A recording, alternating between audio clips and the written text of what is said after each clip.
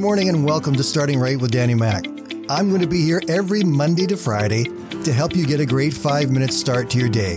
So grab your cup of coffee, sit back, relax, and let me help you start your day right.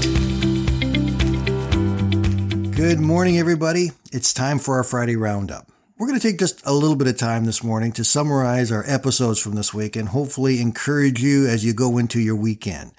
So here we go. Let's take a look at Monday. Music Monday's episode was called Miracle in the Works. It is really a wonderful song from Brian and Katie Torwalt. It was released back in May of last year. It really speaks about God's desire to work in our lives, even when we don't think He's doing anything. There are times for all of us where we wonder where God is, why He's not answering our prayer quickly enough or in the way that we want to. But God is never stagnant. God is always working, always moving, even when we don't see it. And the song reminds us of these things. Some may say it's hopeless. They must have never met my God. Some may say it's over, but it was finished on the cross. Some may say it's broken, but the healer is in the room. Some may say it's hopeless, but I know God is about to move. There's a miracle in the works. I can feel it. There's revival in the church. I believe it. Our God is a miracle-working God, and Psalm 77:14 reminds us of that. It says, "You are the God who performs miracles. You display your power amongst the people."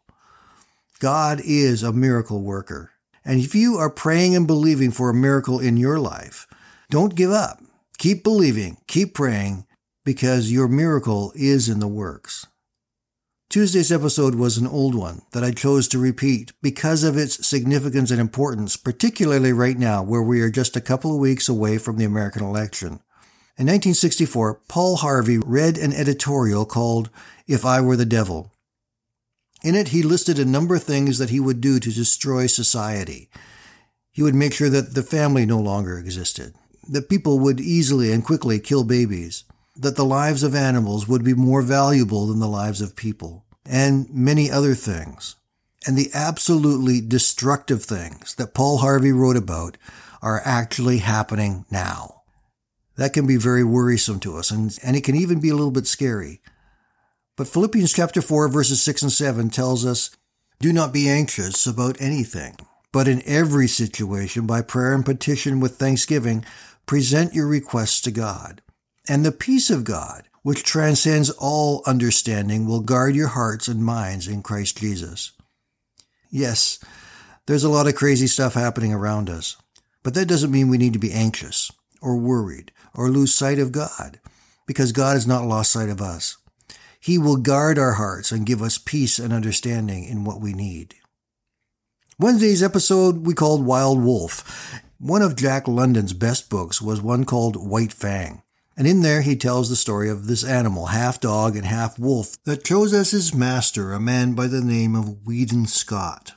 It's a really fascinating story with many lessons that are taught along the way.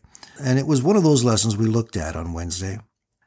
Weedon decided he needed to break White Fang's habit of chasing after the chickens.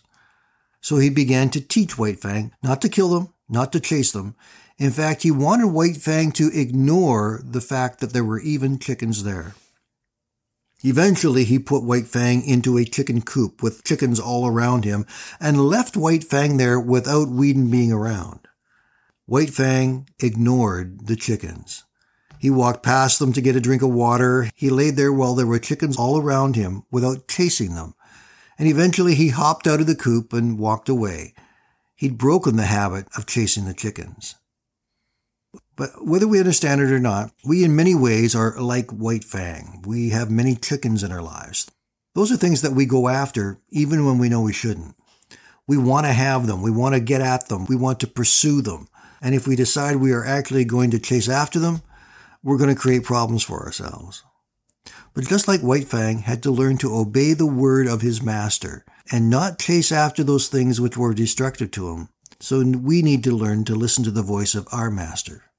When Jesus Christ tells us that there are things in our lives that are harmful to us, and there are things in our lives that are beneficial to us, we need to listen to his voice and make the choices that will keep us doing the right thing. The question from the story was, who's your master? Do you listen to what he's saying to you? In John 10:27, Jesus says, "My sheep listen to my voice. I know them, and they follow me." When we know the voice of Jesus, we will follow him, and we will live the way that he wants us to. Yesterday's episode was about a man who seemingly was inconsequential. His name was Elishama, and he was only spoken of once in the entire Bible. It's in Jeremiah chapter 36.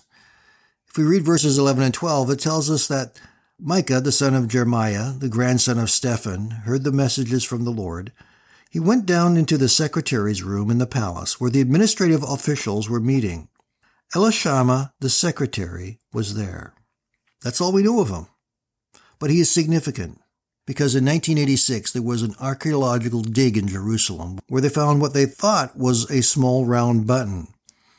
But it wasn't a button. It was in fact a clay seal. It was the mark of a person in authority, dating at approximately 600 BC, which is at the time of the writing of the book of Jeremiah. And this small clay seal held upon it the name Elishama, secretary to the king, proving the accuracy of the book of Jeremiah. Time and time again, we see the Bible is proven to be true, that we can trust it. Its word is true. There can be a lot of pressure on us to try to compromise and to say, well, maybe it's not true. It's a little bit far-fetched, or this just doesn't work, or the timeline doesn't work, or this doesn't make sense.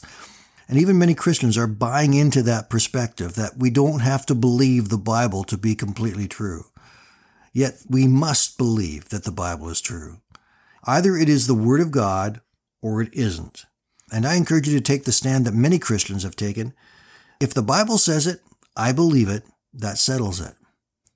If we stay true to God and stay true to his word, he will bless us and help us and be with us. Thank you for joining me this week. I'm glad that you've been here. And if you've missed any of the episodes, I encourage you to go back and listen to the whole thing. They're all available there for you. And I hope that you also have a very wonderful weekend with your family and your friends and your church. And make the choice to share some of God's love wherever you go. Be kind to people, encourage them, and just love on your friends and family especially. Have a great weekend, my friends. We will talk again on Monday.